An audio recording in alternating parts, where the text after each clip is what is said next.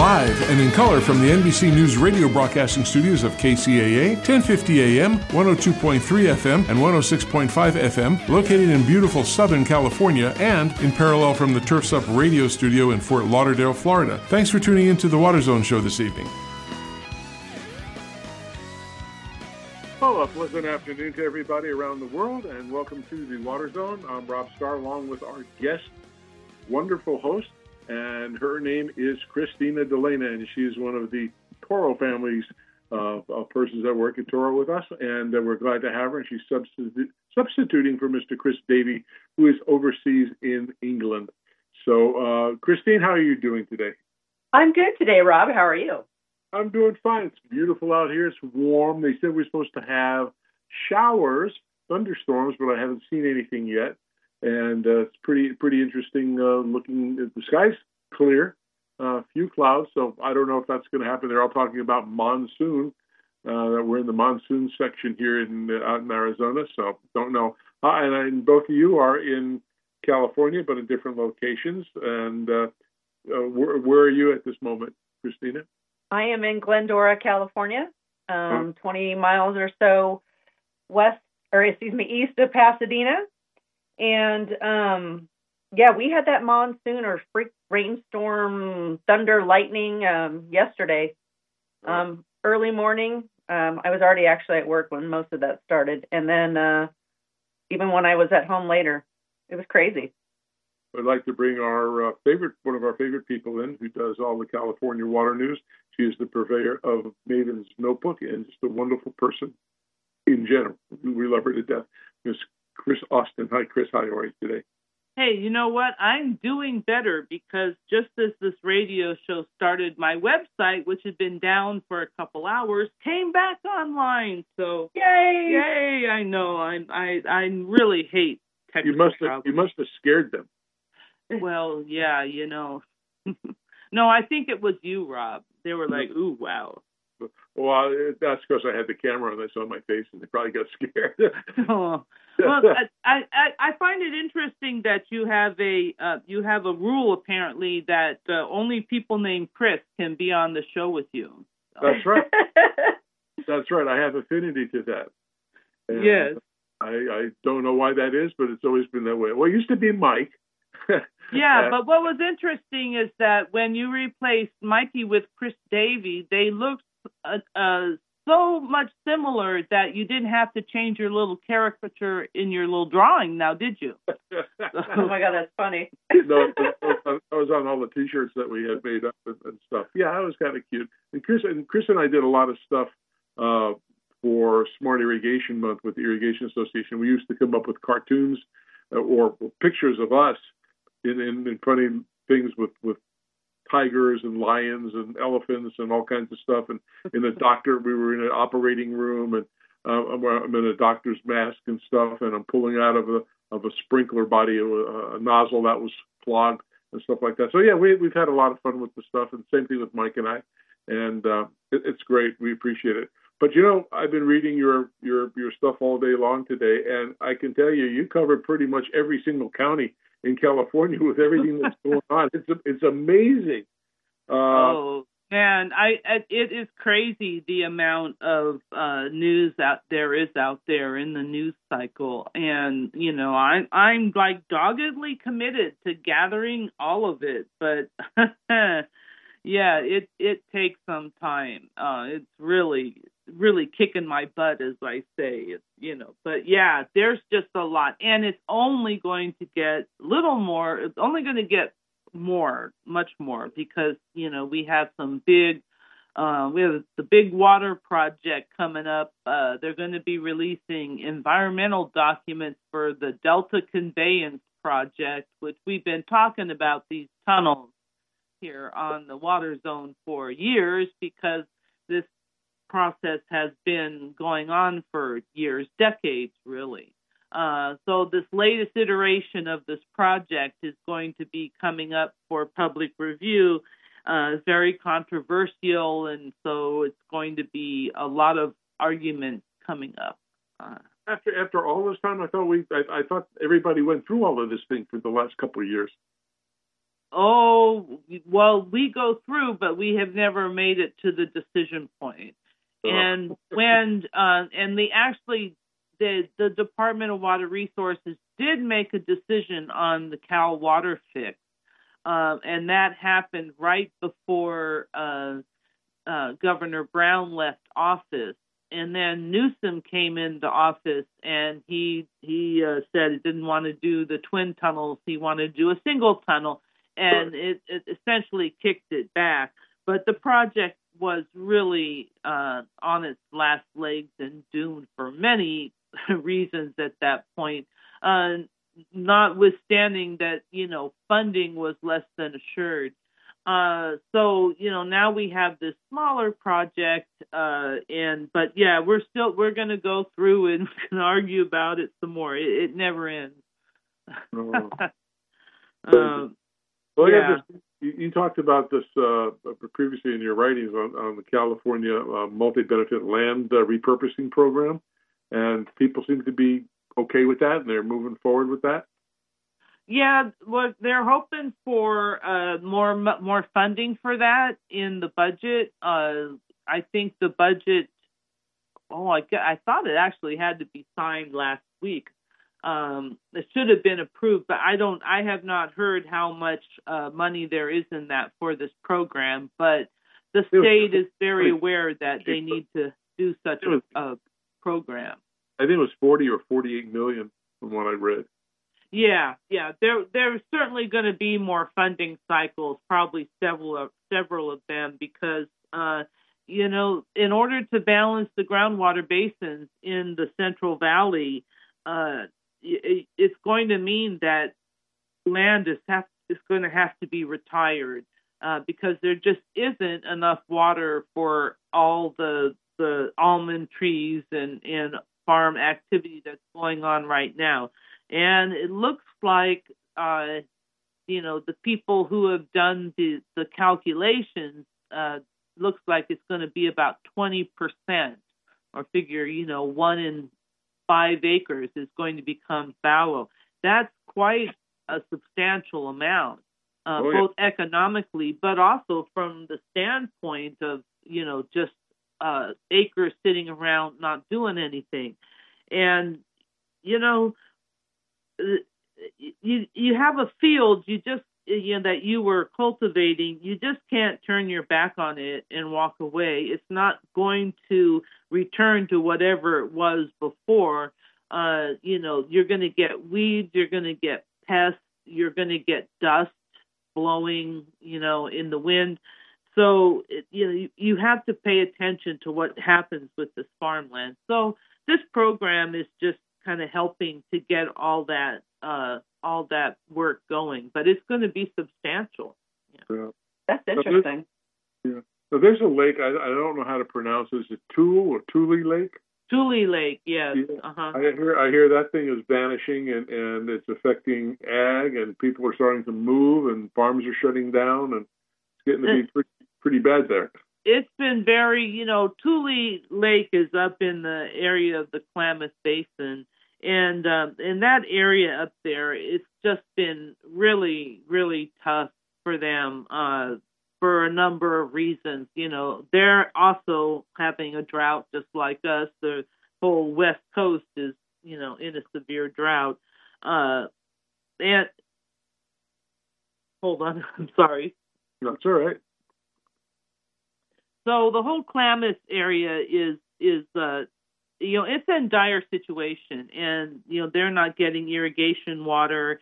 They have some wildlife refuges up there, and the wildlife refuges struggle to have water. The problem is that there's just not enough water to go around, and so everybody is just trying to get what they can up there. And it's same thing as everywhere, but up in the Klamath, it's been going on for a while. And they have a lot of endangered species in the rivers, and they have some very active, successfully active tribes that have managed to they have asserted their rights, which they are totally entitled to do. They have rights from time immemorial, is what we say. But as they assert their rights, no one likes to admit it, but it's a zero-sum game.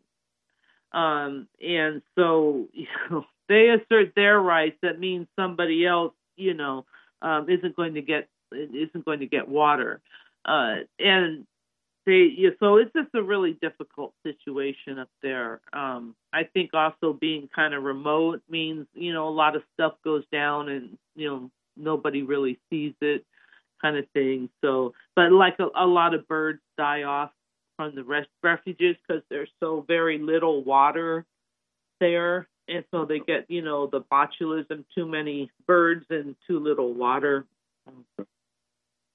Sorry for the interruption I had when you had put your little thing. I just got a thing from the Weather Bureau that there's a dust and rainstorm warning for this area where I am at 5 o'clock.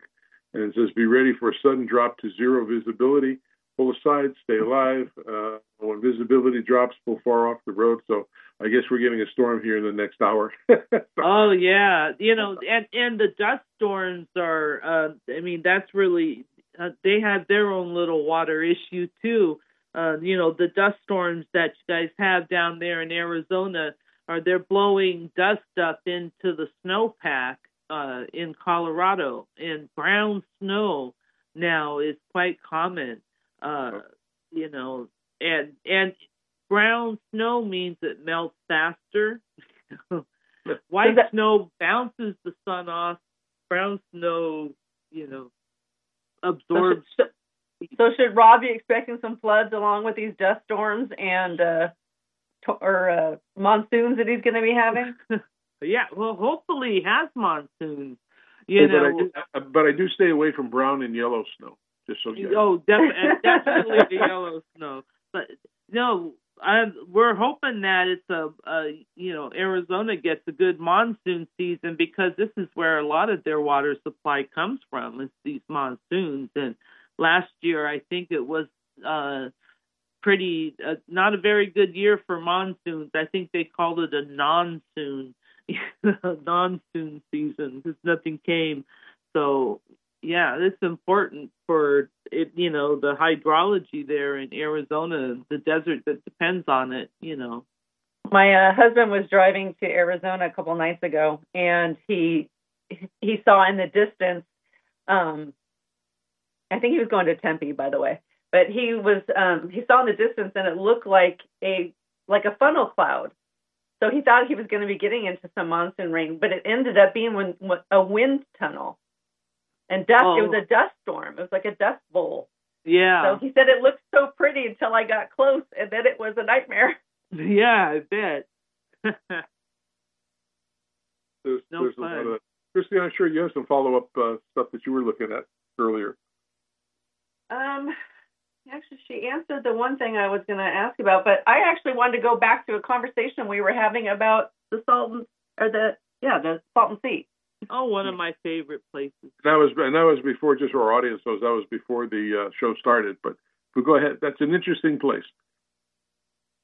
Oh, yeah, the Salton Sea. It's a crazy place. Yeah, I was telling I was telling the story to Rob and Christina about, how the Salton Sea fishery came to be. It's such an interesting place. The Salton Sea, it sort of was formed by man's accident. A levee broke over by now, and the Colorado River is nowhere near Southern California, but way over on the Colorado River, they had it wasn't a levee. They cut a hole to deliver water to the Imperial Valley, and they failed to put a gate up on it.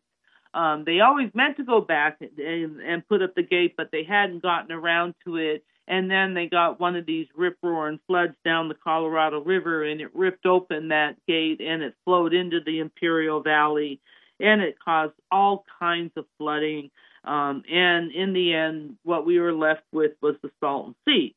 So the Salton Sea in the 60s sort of became the poor man's the poor man's Palm Springs, regular Palm Springs for regular people if you couldn't afford all, everything over there in the Art Deco-y Palm Springs area. And they sold some houses out there and lands, but it never really came to be. But it was a very popular fishing lake for quite some time.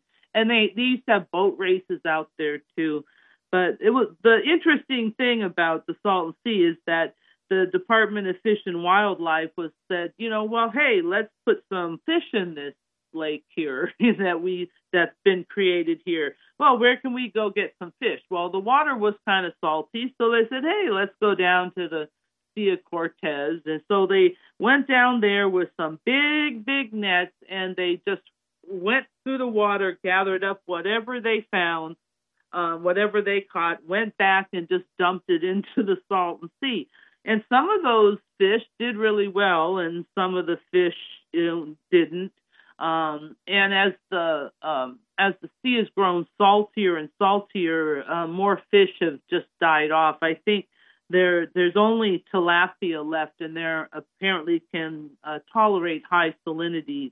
And I think that's the only fish left. But what the big enduring thing from going down to the Sea of Cortez and the nets is one of the things they brought up were pileworms.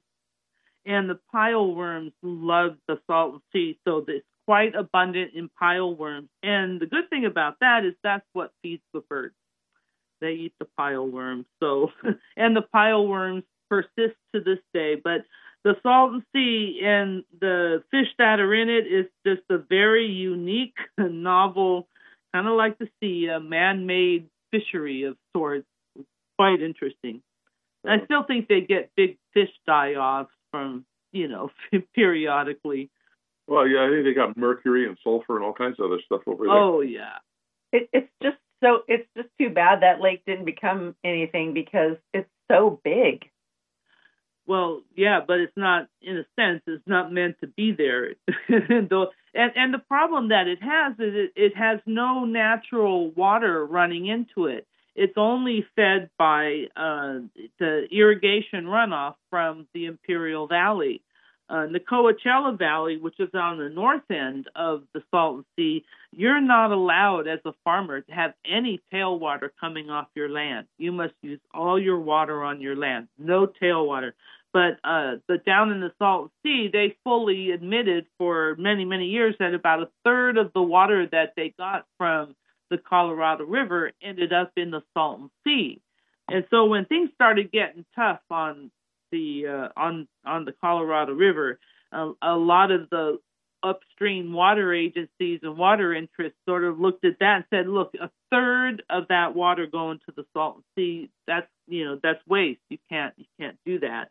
So that's when they started cutting down on California's apportionment, and they did a deal with the Imperial Irrigation District, and I mean that's a whole nother story in and of itself. That's interesting. And gosh, a third. That's just crazy. Oh yeah, they had to leach they needed to do a lot of leaching. That the trick with the Imperial Valley is there's salts in the soil, and then by the time that the Colorado River water gets to Yuma Dam, where it's diverted down to the Imperial Valley, it's already collected so many salts that they have these big iron gates, in the water that they use to, bring it into the facility, and they have to put anodes. They hang anodes in front of it so that the gates don't rust out prematurely because of the salt in the water. I mean, it's very salty. So they're putting salty water on salty soil, and so there's just a lot of leaching. So that's where so much of the waste came from. But it is waste. It's just going down there, running off your fields and going down there. Well, I'm emptying out water bottles and anything into plants. If somebody leaves half a water bottle or I don't finish a water cup, I put it in plants. I can't imagine losing a third of water. Oh, and I should say that, I do believe that they've really cut a lot of that, if not most of that out over, the last 5-10 years because of this agreement that they did. And so that's one of the problems why the Salton Sea is they, a lot of articles talk about it dying. It's because there's no natural inflow. There's no river or stream that goes there. Very little water falls in that area on any kind of regular basis. And so,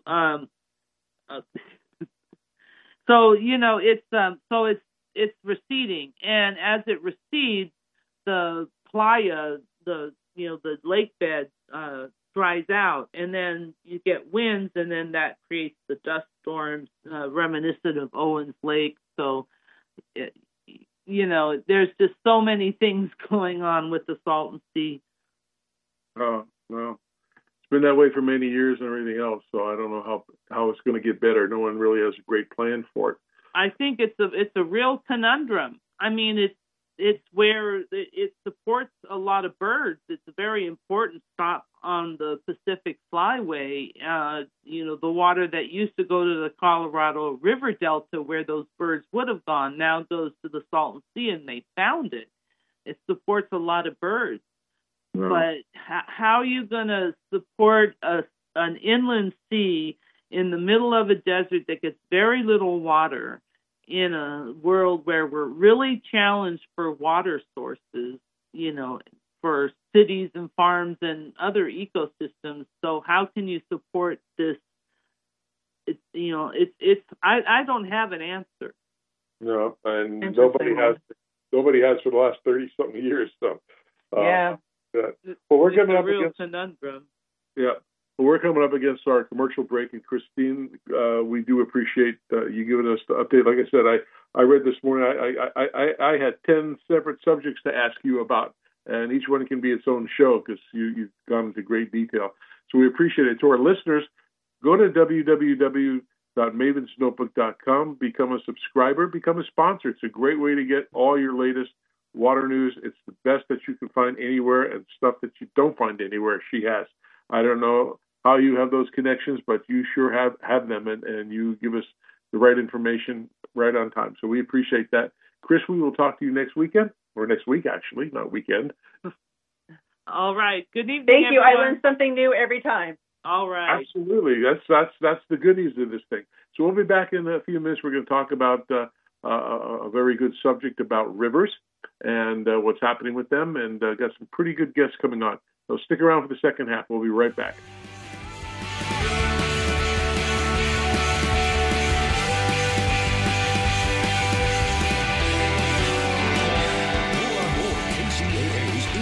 Express.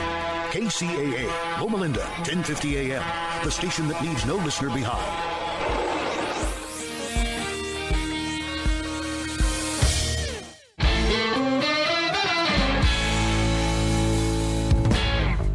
They love you not. They love you. Satisfying your customers, it's a full-time job. Want an easy way to make them happy?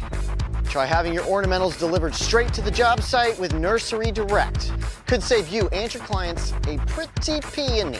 Think about it. Instead of driving to the nearest nursery, picking up the order, and then driving to the job site, the crew's able to begin work right away. That cuts time and labor. Savings you can pass on to your customers. And you can get your plants delivered direct, even if you don't have a nursery branch in your area. Here's another quick tip. Keep a substitutions list on standby for every project, so your team knows what to do in case a plant isn't in stock. Because there's nothing customers appreciate more than a project that finishes on time and on budget. They love you. If you knew there was a pipe cement that works better than the one you're currently using, is better for you and the environment, and costs the same or less, would you buy it? Oh, no-brainer, right? Weldon, the trusted leader in solvent cements for over 60 years, is pleased to introduce a new line of solvent cements that does all that. Introducing the Eco Series line of solvent cements for PVC piping systems. Not only does it work great and set fast, it also has 30% lower solvent emissions and less smelly fumes, a better workplace environment when you're installing pipes. But don't just take our word for it. EcoSeries products are the only solvent cements that are Green Seal certified for environmental innovation for effective performance, improved working conditions, and for use with potable water. Now available in a medium-bodied fast-setting blue formula 905 Eco and a regular-bodied fast-setting clear formula 900 Eco. Pick up a can today from your local distributor and see, smell, and feel the difference, just like Joe Sweat, president of Sunrise Irrigation, did. He said, after using Weldon's 905 Eco, we immediately noticed the application was smooth and there was noticeably less odor than other blue solvent cements on the market. The guys love it. To learn more about Eco solvent cements from Weldon, visit the website at www.weldon.com or call the technical service hotline at 877-477-8327. All right, welcome back to the second half of the Water Zone. I'm Rob Starr along with Miss Christina Delano, and we're bringing on one of our good buddies, Travis Loop from Loop Communications. And he's going to be speaking with Matt Rice, talking about the most endangered river in the United States. Christina, do you know what that is? I'm going to have to assume it's the Colorado. You got it. So let's hear from Travis. Travis, take it away. Most Endangered River 2022, the Colorado. For this episode, we're going to talk about the most endangered river in 2022, an announcement that's made by American Rivers, joined by Matt Rice. He is director of the Southwest region for American Rivers. Matt, thanks for coming on the podcast. Thanks for having me, Travis. All right, so this year, 2022, what is the most endangered river in America? This year, it should be no surprise to anybody, but we are listing the Colorado River as the number one most endangered river in the country because of the effects of climate change, demand for the river's water, and outdated river management. Great. Well, I want to dive into each of those buckets during our conversation here. But you're out there, you're in Colorado, you're the Southwest guy for American Rivers. What's going on with the Colorado these days? What's kind of the state of the river? Well, we're in a crisis. It's a crisis many of us have seen coming for many, many years. Over the last 20 years, the river has lost about 20% of its flow, which is a pretty remarkable statistic. And I think a lot of climate projections are suggesting that we could lose an additional 10 to 20% more of the water available in the river. And we're at this key point right now. Reservoir levels are dropping precipitously, both in Lake Mead and Lake Powell. Runoff is not what it was or historically has been. Just very, very simply, we don't have the river that we used to have. And we need to take proactive measures. We need to be in solution mode to implement the types of projects that build resilience for the Colorado River Basin, types of projects that help water users across all sectors use less water. And we need to do that now. And we have an opportunity, a once-in-a-generation opportunity with the passage of the infrastructure bill that directs $8.3 billion with a B to Western water. And we want to see that water, that money put to good use. Yeah, like you said in the beginning, you said no surprise that the Colorado was selected this year. The news is just full of headlines about the situation on the river, not just in the West, but we see it back here in the East where I am. Those stories, Lake Powell, Lake Mead at their lowest levels ever since the dams were built to create those two lakes. That's alarm bells going off to me. And it's kind of scary. I always see the stories about snowpack also, right? Like snow's not coming. That's that melt that you guys depend on in the spring to replenish the water supply and everything. So you mentioned three buckets here, climate change as one of them. What's really going on? Talk a little bit more about the impacts and future threats of climate change for the Colorado River. Yeah, well, the climate crisis, I think from our perspective, is a water crisis. And ground zero for that crisis is the Colorado River Basin. This region is heating at a faster rate than most other regions in the world because it's a hotter, drier climate. Throughout the entire year, that sucks water and moisture out of the soil, out of the rivers, out of the reservoirs. And you're absolutely right. A lot of focus has been put on snowpack in the past. And the interesting thing now that we're seeing is we're having average years, maybe a little bit below average, maybe a little bit above average over the last several years. But that's not translating to more water in the river because the soils are so dry, because it's so much hotter, because it's so much more arid. Just the environment sucks more water, and that water is not making it to the river. We're not able to deliver it to downstream in the headwaters of Colorado, not able to deliver as much to downstream states and water users as we have in the past. And that creates legal issues and complexities, to say the least. That's one thing that I guess I've seen in stories, but I don't think about as much, and maybe others don't think about the idea that it's not just that there's less water coming from the sky, less snow melting, but the higher temps are evaporating water that's in the soil, and that's just all part of the complexity. Yeah, very interesting. It's hard to, we're kind of behind the ball, and we're finding it harder and harder to catch up. So again, this year, we have about an average snowpack year, kind of across the upper basin, Colorado and Wyoming. But we're projected to deliver just a fraction of what we normally would, to Lake Powell. So what are the proposed solutions? What actions does American Rivers think should happen to try to address the impacts of climate change? That's a big problem to deal with, for sure. But what are some of the steps? Yeah, sure. So it's, more than anything, right? I mean, we have to take advantage of this new federal funding, to invest in climate resilience, not only in Colorado, but throughout the Western United States. Again, there's $8.3 billion directed towards Western water. These solutions that we talk about, you can find them on our 10strategies.net report that American Rivers contributed to with many others. They're not groundbreaking. They're all interventions that you have heard before, you've talked about, you understand things like modernizing agricultural or other water infrastructure. A lot of the infrastructure that delivers water in the Colorado River Basin is very old, and it's not efficient. It leaks. And it's also very expensive to fix, and we have an opportunity to do that now.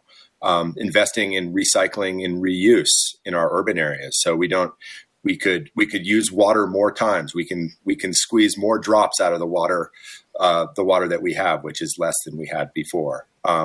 Investing in watershed health and forest health has water benefits. It also builds resilience against catastrophic wildfire that's more and more common in this world of climate change that we live in. Yeah, absolutely. You mentioned the reuse and the recycling. I am always amazed that there's not like a real urgent push on water reuse and recycling, right? Like there's some exciting stuff happening on a big scale in San Diego or down in, they're planning some big stuff in LA, right? Like really taking this water, cleaning it so it's like basically good enough for drinking water and using it again. And I'm just like, why are there not just this urgent effort to get that going across the West? Do you have any thoughts on that? Yeah, well, I mean, I think it's with a lot of those activities, a lot of those different solutions. It's there are very good things happening out there. It's starting to ramp up. This stuff doesn't happen overnight.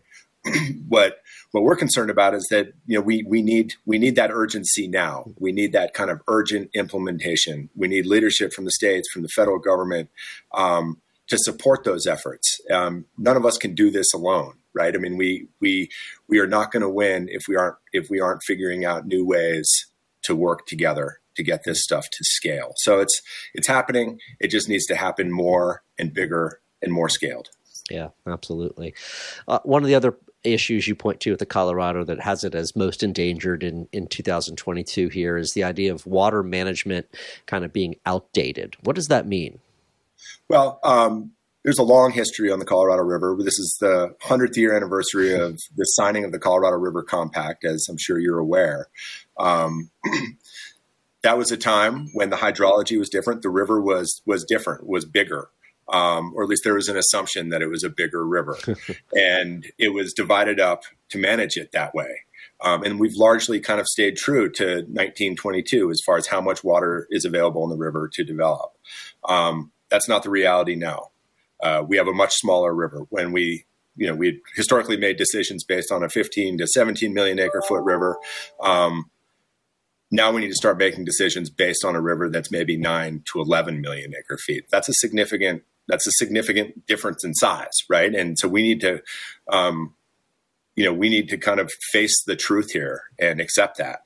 And that's, in order to do that on the management side, we need to think creatively about how we manage the river in more flexible ways, considering that because of climate change, the hydrology is going to be increasingly uncertain from year to year to year. So we need the tools to be able to manage the river in a more flexible way. That being said, it's from our perspective, we're not going to be able to manage our way out of this crisis. So it's both going to require increased flexible water management, but also massive investment in the solutions that I just talked about. So forest health, watershed health, infrastructure. One thing I didn't mention before, how can we invest in our soils so agriculture can continue to be productive and profitable and grow food for the country?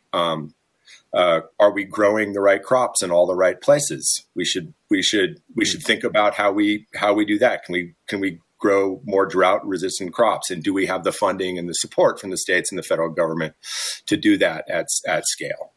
Yeah, sure.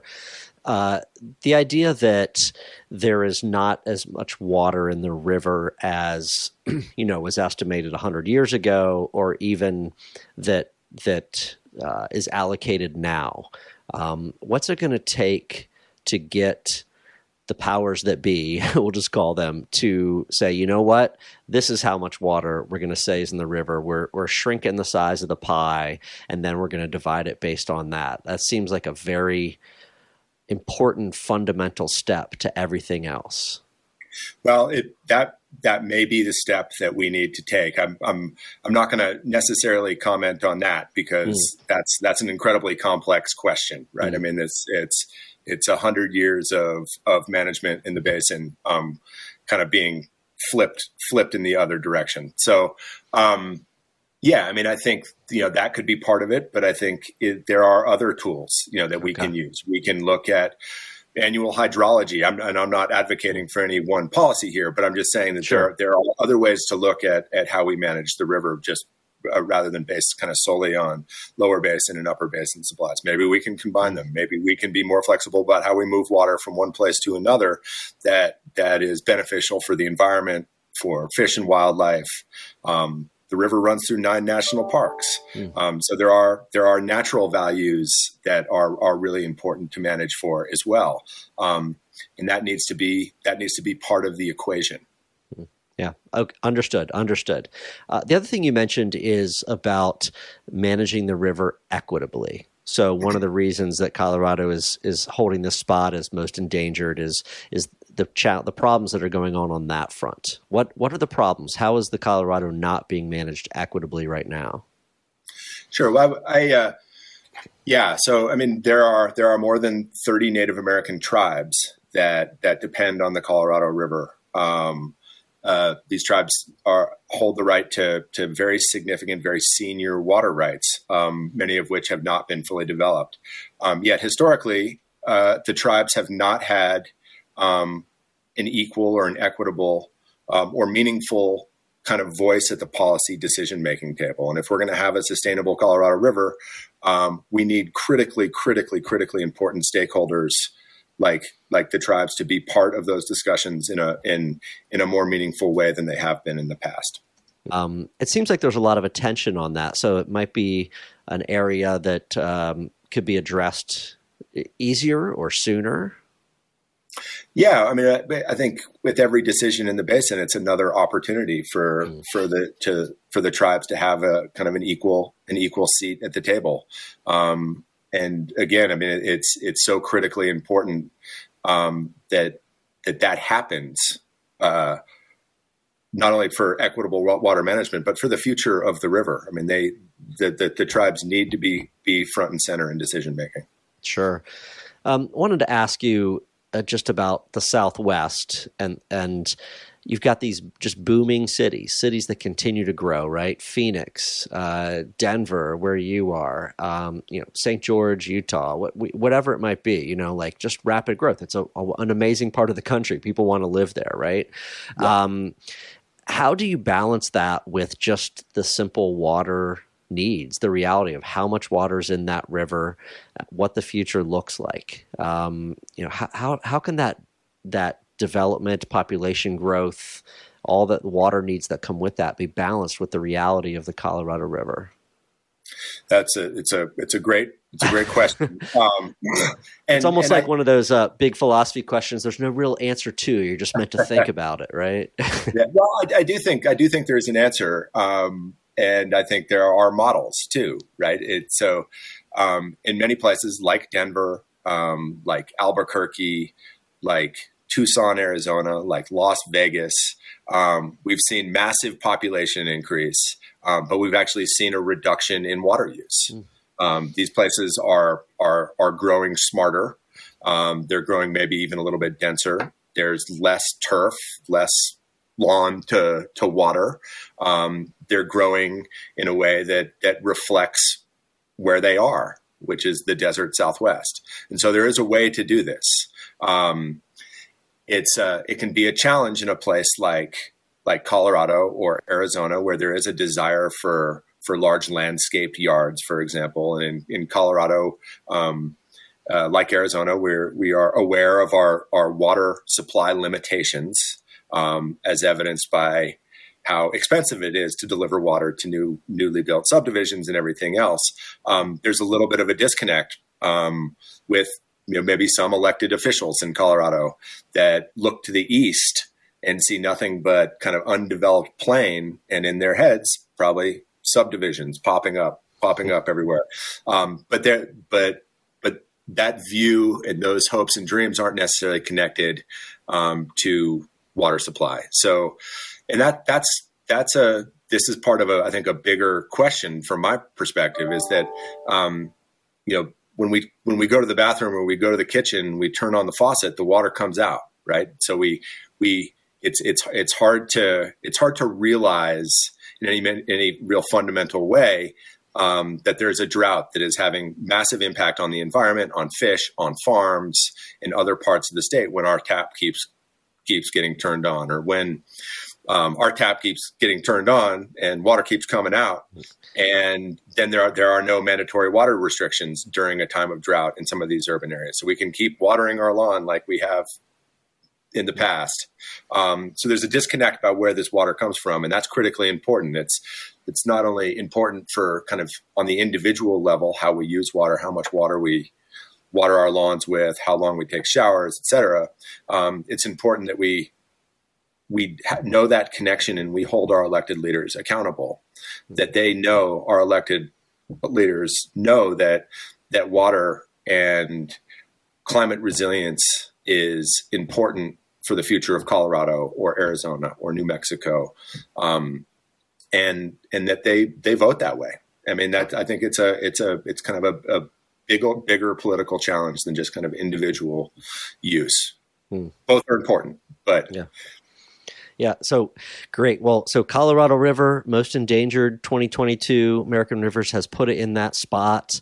And I guess I want to close by asking, what's the purpose of that? You put out this report, you identify this river. What do you hope that does? Well, I think for you, Travis, and your listeners are all over the country, I'm assuming. Yep. We really want folks to know that, this is not just a regional issue that you can read about in some newspaper. This is important to people that live in Connecticut or Florida or even, other parts of the world. The stakes are massively high. This river provides water to approximately 40 million people. It drives a $1.4 trillion economy, probably much larger than that because that number is from 2014. So if we're unable to meet these challenges at this time of crisis, this is a national crisis. And I say that just to connect it to your listeners in Connecticut, for example. Right? Sure. I mean, it's like if we're unable to meet this challenge, and the river crashes, it's going to have implications far, far beyond the Southwest. Yeah. Well, Matt, it was good talking to you. Sorry, it was about a little bit of a bummer subject, right? Then but it's good. The Colorado River is amazing. It's a beautiful part of the country. It's important to get this information out there. But like you pointed out throughout the conversation today, there are solutions. There are actions that we can take. And so I think that's what the focus should be on, right? Yes, exactly. I mean, I am optimistic. If we work together, we can accomplish anything. We have the tools. We have the resources now with the Infrastructure Act. Let's just do it. We got to be in solution mode. We can do this. Matt, thank you so much. Thank you, Travis. Great to talk to you. Well, Christina, that was pretty accurate on what's happening with the Colorado River, and kind of scary. And, that is for sure. Where I live out here in the West Valley of Phoenix, and it's called Buckeye. Buckeye is the fastest growing, according to the news, the fastest growing city in the country. And I live in a private community within that city of Buckeye, but they're talking about building a huger complex with over 100,000 homes, not too far from here within the city. And I've arranged to go to our sister NBC TV group, and they're going to connect in. We're going to connect into them, and they're going to give us some information. It's KPNX, and it's Channel 12 out here in Arizona, and they're going to give us some information on what's happening with this new thing they're going to do. And water is a big issue. So our engineer, Eric, please connect us with them. California just had the driest start to its year in history, with the western drought now in its third year. Those conditions are threatening every aspect of the area's economy, including real estate, which is now facing a growing tug-of-war between a housing shortage and a water shortage. Diana Olick explains as part of her continued series on the rising risks from climate change. On a vast swath of land in Buckeye, Arizona, just west of Phoenix, the Howard Hughes Corporation is developing one of the largest master plan communities in the nation, Douglas Ranch, flooding the desert with housing. There's a shortage on the ground right now of homes that are needed. Howard Hughes CEO David O'Reilly claims water will not be a problem. Every home will have low-flow fixtures, natural desert landscaping, drip irrigation, and reclamation. 100,000 homes with big public names like Pulte, Taylor Morrison, Lennar, D.R. Horton, and Toll Brothers expected to build them.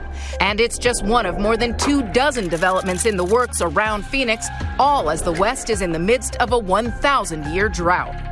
They're expecting the growth in this area to be 1 million people.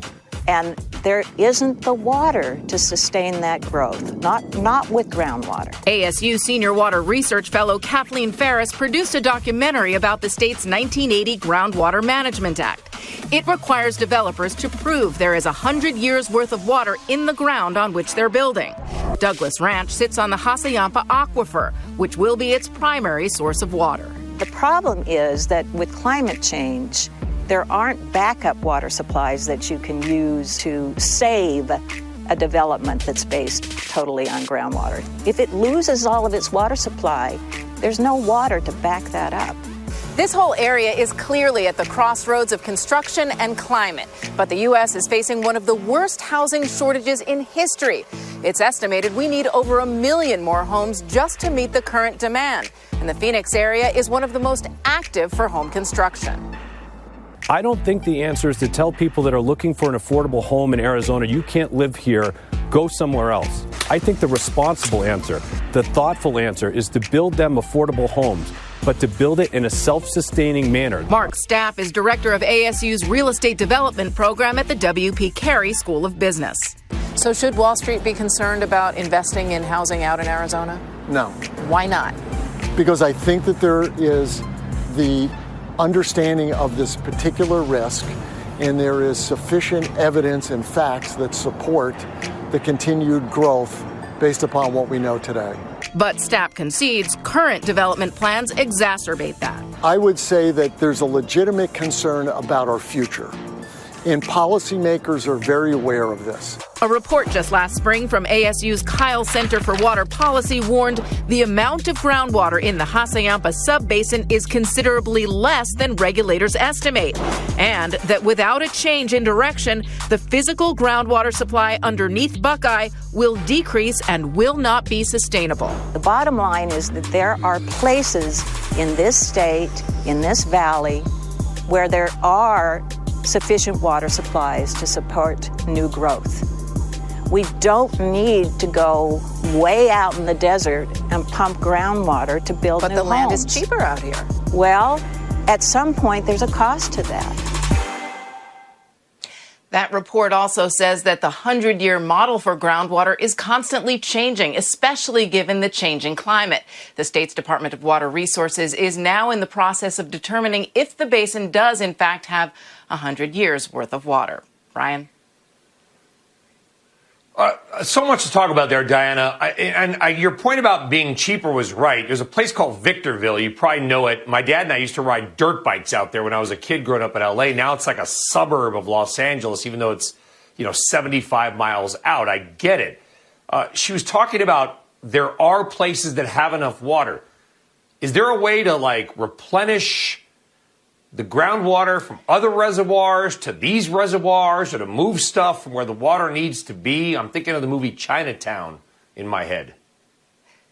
Well, that's what's been happening in the past, and sometimes developers will even buy water from farmers. But the less water that there is available because of climate change, that is restrictions now on the Colorado River, and less water in the reservoirs, then their ability to buy that water, move that water, replenish those areas is less and less possible.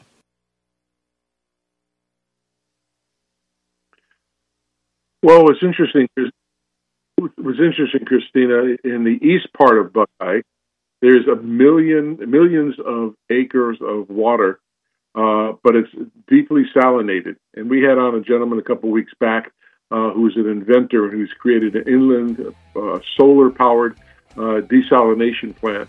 And to build that one facility that they're talking about with 100,000 homes, and like I said, this is the fastest growing city in the country right now. I mean, prices on homes since I built my home within the last 2 years has doubled in price. And yet, with all the inflation that's going on, it's going to be real tough to see really what happens if the market slows down. So it's going to be an interesting ride, and we won't know that for a couple months. But water's certainly a big conversation out here in Arizona. I bet. And, we've been going out to spring training in Phoenix or Goodyear to go see the Dodgers, over the last few years. And we always would stop in Buckeye because there's it's like a nice spot to stop before you get into the main town, into Phoenix. Yep. And I've watched that area grow immensely. And I'm not surprised that it's the fastest growing. Half of Toro seems to be retiring there. So. That's true. Well, we're coming up against our regular. No, we thank Channel 12 KPNX for helping us out with that. I thought that was an interesting conversation when I was talking to them. They thought this would be appropriate to talk about. So we do thank them very much. So to all of our listeners everywhere around the country and around the world, we do appreciate you listening in. And Christina, stay with us next week. I know Chris Davey isn't going to be back until after the 4th.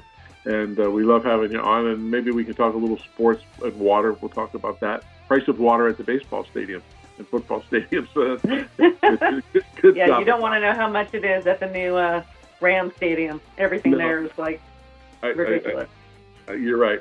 So what Chris and I always tell everybody to end the show is, please help keep our planet blue, because if you really like green, you got to have blue. So good night, everybody. And we'll join back together with you next week. Have a pleasant weekend. Good night. Good night.